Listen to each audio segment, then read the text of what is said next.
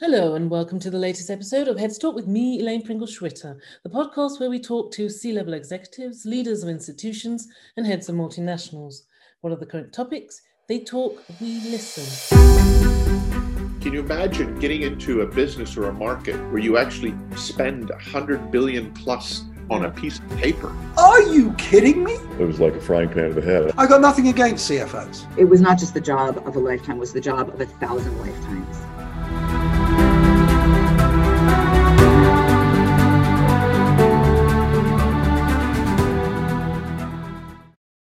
In the next few weeks over this period, I would like to introduce new followers to some of the past guests of Heads Talk, and in parallel, some of the great conversations I've had with C-suites of multinationals about the topics of the day in their area of business.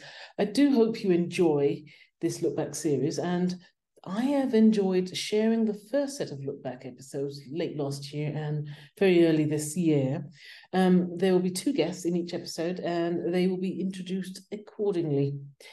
This episode is of two incredible and great guys that I have the utmost respect for and value their opinion on a number of things. The first is Christos Cabolis, Chief Economist of IMD. I need to have another conversation with him in the near future. Have a listen to this snippet of our conversation. Let's speculate for argument's sake. Could it cause permanent, irrevocable damage to democracies? And am I exaggerating or being an alarmist if I say perhaps we're at the beginnings of a new era of governing in the democratic world, a modification, however slight, of what we define as a democratic country? Can you give us examples, Christos? Well, we discussed before about New Zealand and the amazing work that the Prime Minister did to convey both the issues with COVID-19 and her administration's plans to address it. And in doing so, essentially, the main point that she was trying to do is she was trying to build trust in the institution of government, in the institutions of health authorities, in the institutions of hospitals. All these are institutions for the society. And therefore, she was working as a government, which government changes, to enhance the importance of institutions of the state, which remain. If we start having distrust in institutions, the credibility of these entities go down. And of course, then, as we move forward, the state becomes weaker. I think we are observing right now exactly what's going on in the United States, where essentially there is a major distrust in many different institutions. It started with distrust towards CDC and the appropriate suggestions that they had in order to try to combat COVID-19. It follows now with a major distrust over different elected members on doing their job. And the outcome is tremendous polarization. And this polarization is not going to go away in one day when the new administration comes in January. But the new administration will have a tremendously difficult task to, in many ways, rebuild this trust on the institutions of the country. Sure. And so as not to alarm my listeners, you do end your article quite heavily on what you've just talked about in terms of the transparency and the importance of the presence of institutions for political stability. Again, a very, very interesting article. I think I read it 2 or 3 times because I found it so fascinating. So I urge my listeners to have a read and comment on it where possible. Okay, shall we move on? Please do. Okay, let's go into IMD in the World Competitiveness Center. You are the chief economist, as mentioned at the beginning, of the IMD World Competitiveness Center. It's recently celebrated 30 years since its inception. I suppose there's nothing bigger than countries competing with each other. For my listeners, what is the WCC? What do you rank? And what is the frequency of the rankings? Yes, thank you. The World Competitiveness Center actually is one of the centers at the IMD Business School in Lausanne, Switzerland. Mm-hmm. And what we do is we rank different economies, 63 to be precise, mainly middle and high income economies, mm-hmm. with respect to competitiveness. And we produce these rankings because there are more than one. We create 3 rankings. We produce them annually. A very important issue is what do we exactly define as competitiveness? Mm. And competitiveness is the ability of an economy to create an environment within which the private sector will be able to produce sustainable value-added services and goods. Mm. And in doing so, by increasing the value for the country, essentially what's going on is that it increases the prosperity of its citizens. So competitiveness is a tool that can be used by governments in order to enhance the prosperity of the citizens of the economy. Mm. So digital competitiveness is one of the measurements or one of the rankings you do. What is being measured exactly with digital competitiveness of a country? Digital competitiveness actually tries to capture the capacity and the readiness of the 63 economies to adapt and explore the digital technologies that are present right now, because with these digital technologies, we realize an economic and social transformation. Mm-hmm. And to do that, we basically rely on 3 factors. Knowledge, which captures the intangible infrastructure that is necessary for learning and discovering mm-hmm. The benefits of technology. Mm-hmm. The second factor is technology, mm-hmm. which essentially quantifies the landscape of developing the digital technology. So it tries to quantify the regulatory framework or the capital availability in a particular economy. And finally, the third factor is future readiness, something that we find a very fascinating factor because in essence, future readiness tries to examine how prepared an economy is to assume all this digital transformation. And the way that we try to measure that is by, in some respect, trying to see how flexible individuals in an economy are in order to adapt the existing technologies and use them. Mm-hmm. And also how flexible, how agile the business sector is in order, again, to adapt and use these technologies, the modern technology. And finally, how these technologies, all the IT framework has been able to be integrated in the daily lives of the citizens and businesses. Right. Okay. No, I think that's pretty comprehensive. I'll just throw this additional question to it. You may not have an answer to it, but it'd be interesting to get your viewpoint on it. So, which technologies do you think, more than others, will forge the creation of perhaps a new ranking or a new category to be measured? This is a very interesting question. I undoubtedly more specific questions about artificial intelligence. Mm-hmm. When we are able to basically use them and find ways to quantify things related to artificial intelligence will be included as additional criteria. I also think that in many ways, we are riding a wave where the technology advances so rapidly. The only thing that we do is actually trying to take advantage of whatever is produced. Mm-hmm. But at the same time, technology and digital technology has both benefits and costs. And sometimes, at least until very recently, we were not that keen in capturing this trade-off. Now we have Epaminondas Farnakis, CEO of Humanrights360. And yes, before the episode recording, I had to practice his name a few times to get it right, to get it on form, and to get it perfect live. So that was a nice little challenge for me. You must listen to this full episode. Epaminondas talked candidly about the human rights crisis. So many poignant bits in this. Please, I urge you to have a listen.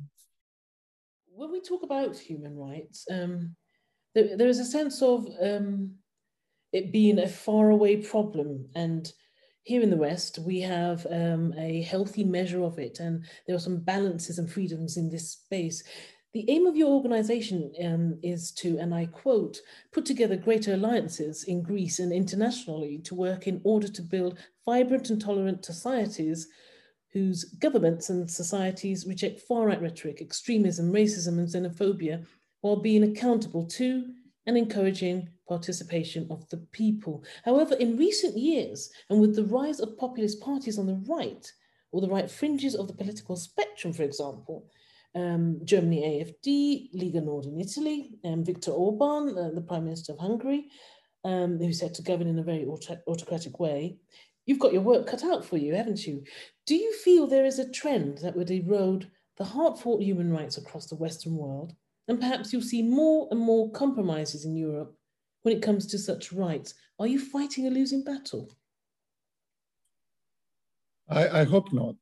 For the sake of our children and the next generation, because as you suggest and you very correctly describe, these issues have been, let's say, boiling in Europe and other countries, as we have seen most recently in the US as well, for many, many years. They didn't just happen. And we have to recognize that we are up against a very, let's say, capable network involving millions of, let's say, people getting information through Facebook, YouTube, and other social media.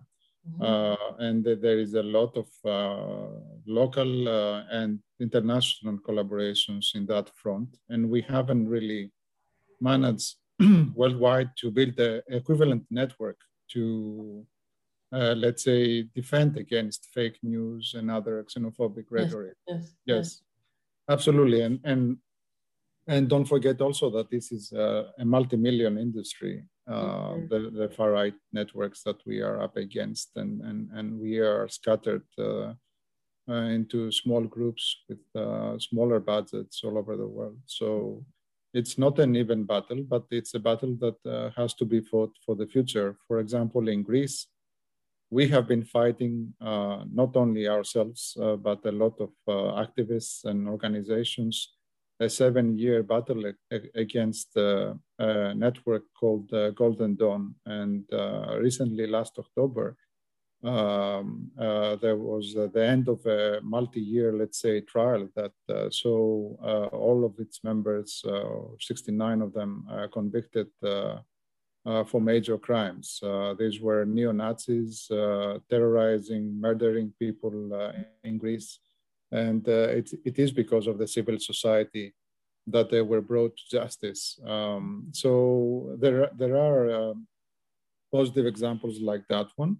But we have really a long way to go, as you suggest, globally to fight that. And if I can make one last comment on that, we haven't really been able, and governments, political parties, municipalities, stakeholders, we haven't really looked at the root causes of these movements, let's say, these fascist movements across the globe. And there are opportunities there to correct mistakes or to provide, additional safety and services to local communities that feel that they have been left out or are in fear of the future. And that's where I think we have to be a lot more supportive. Okay, but surely there are a few papers on suggestions on what could be the causes of these. There must be some white papers on that. Oh, there are, yes. They're very important studies, both locally and internationally, for sure. But they're not uniform in terms of their conclusions, right? I am assuming. Absolutely, yes. Your assumption is very correct, but also I'm afraid political parties and government, wherever they're coming from, are concerned about these issues in the pre-election cycle, but not really once they are elected. We don't see these policies implemented based on the suggestions provided. Okay. I did say I was going to pass the question, but if I may, I would like to go back to the trade-off questions. May I ask that? Oh, please. I'd really like, it's more sort of in your daily work as opposed to sort of generally. You spoke generally, but I'm going to sort of narrow it down to specifically to your organization and the work that you're doing. And so what are the trade-offs you're facing in your daily work? How are you balancing human rights with making progress in other areas, e.g. sustainability, which you talked about? Can you provide us with a taste of some of these trade-offs and challenging decisions you have to make, probably because the immediate need outweighs the long-term issues? We do, yes, we do, and it happens daily, as you suggest. Some days more than others, but of course it affects us. I mean, our principle generally is a do no harm policy. I mean, when you are catering to vulnerable groups, they already have suffered a lot. I mean, depending on their situation. So your main principle is to do no further harm with what you are trying to do to these groups and vulnerable categories of people that are affected. So to give you an example, yes, again, when we have a proposal that for example, that we are, and we just did that a few months ago, we were looking to re-grant funding to NGOs that were accommodating unaccompanied minors, which means that were children with no parents in Greece. They had to arrange facilities like small shelters or small hotels, for example, or apartments. And, you know, there is a trade-off because when you are constructing something, you want to make it environmentally sustainable and which is also financially sustainable. So that you are not relying too much on electricity, that you have other ways of getting power, for example, solar, etc. And a country like Greece is ideal for that. But we couldn't convince the donors, the funders in this case, or in other cases, that this was worthwhile. I mean, there is a trade-off because somebody that is funding an activity wants, you know, very quickly results and very quickly to measure the impact of the grant, which is very logical and very normal. On the other hand, we are not really building, quote unquote, something that would be environmentally and financially sustainable for the future. And then when the funding runs out, we have to do it all over again. Now that concludes this episode of the Look Back series. I hope you enjoyed these snippets, and do check out the full original episodes in the show notes.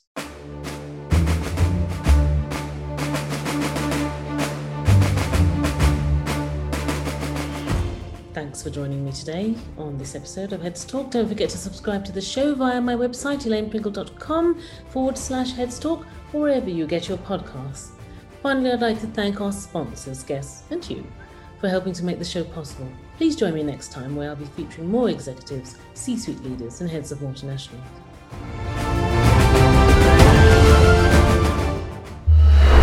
Heads Talk podcast with your host Elaine Pringle-Schwitter.